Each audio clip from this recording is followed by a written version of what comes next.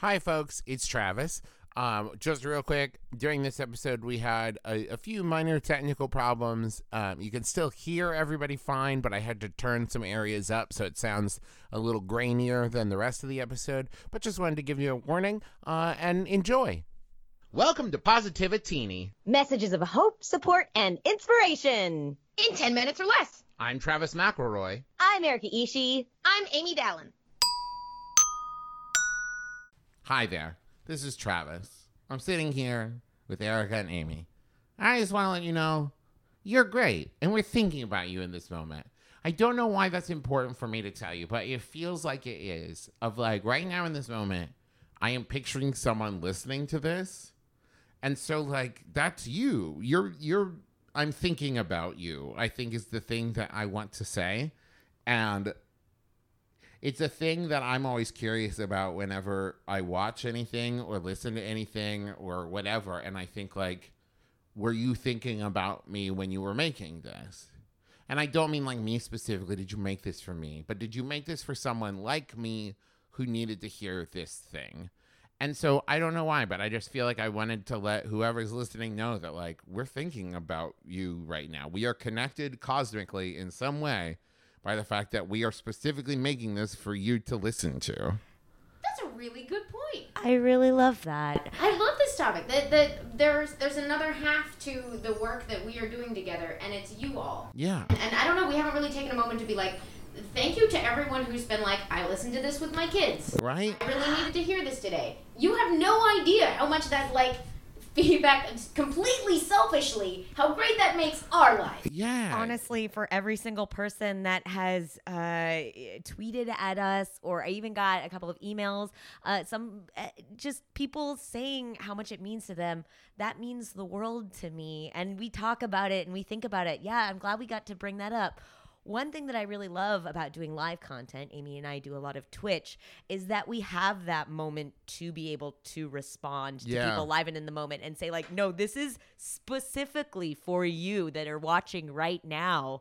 And it feels so good. I always love that we're all live performers. Like we've all done theater, and you get instant. I miss that. Yeah. You get that instant feedback, and sometimes you can play off of it too. Oh, especially I love doing like my brother, me live shows and stuff where like we can hear somebody like laugh at something and you can like kind of like take out to them and like look out to like that's the thing is like, I'm not saying this is true of every performer, but like I like making things for people. Mm-hmm. You know, it makes me happy that it makes people happy. And like I have seen many times I've been in a meet and greet or something and someone has started a thing by apologizing and saying like, I'm sorry, I just wanted to say how much your work mattered to me or something. I'm like, don't apologize. Like, thank you. That's why I did it. That's why I made this is for you. Thank you. Yeah. This is for you. And I think I did a panel at BlizzCon this past weekend, which was amazing. Some fantastic voice actors who are also fans of Blizzard and part of the Geek and Sundry community all just had a sit-down chat. And Misty Lee, a voice actor and magician, had an amazing story. She used to be a backup dancer for Weird Al Yankovic. And yes, she did. And she used to tour with him. And she said that there were times that she'd see him interact with his fans and his community. One time a guy came up with a tattoo and Weird Al pointed to it and he said, you see, this guy, he is my boss. Yeah. And that tattoo there is my job review. Right. That is my review. Like, I do this for them. They are the reason that I am here. And you listening are the reason that we are here. This is the thing, like, your experience in consuming this thing is more important than our experience in making it. Like, if it means something to you, that is what makes it something. You know what I mean? And, like, that's something I think about all the time is, if I just recorded this and put it out into a void or anything, if I record anything or make anything and put it in a void, then like it's nothing. It's nothing until it is.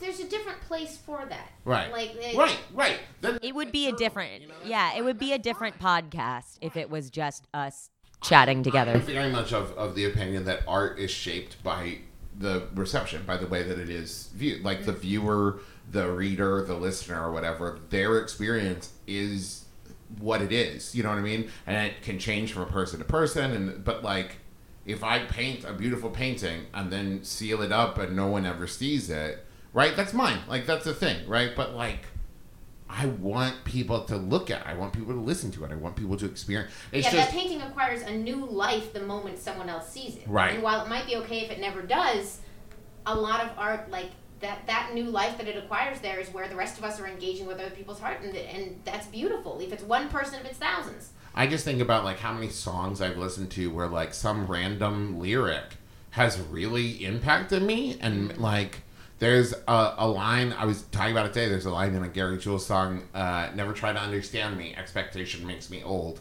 I think about it all the time. I just like welled up thinking about it. Of just like something about that just felt so pertinent to who I am, and like as a description of like, yeah, there's something about that. Like there's something about when I have to do something, it makes it, even if it's something I want to do, but if I have to do it, it makes me tired. And I don't know if that's what he meant when he wrote that line, but like it has taken on this whole new meaning for me where that is what that line means to me. And I think about it a lot. And like we talk about on this show all the time, you know, different quotes and everything. I'm like, I don't know exactly what that person meant when they wrote it, but I know what it means to me. And for me, that's what it means.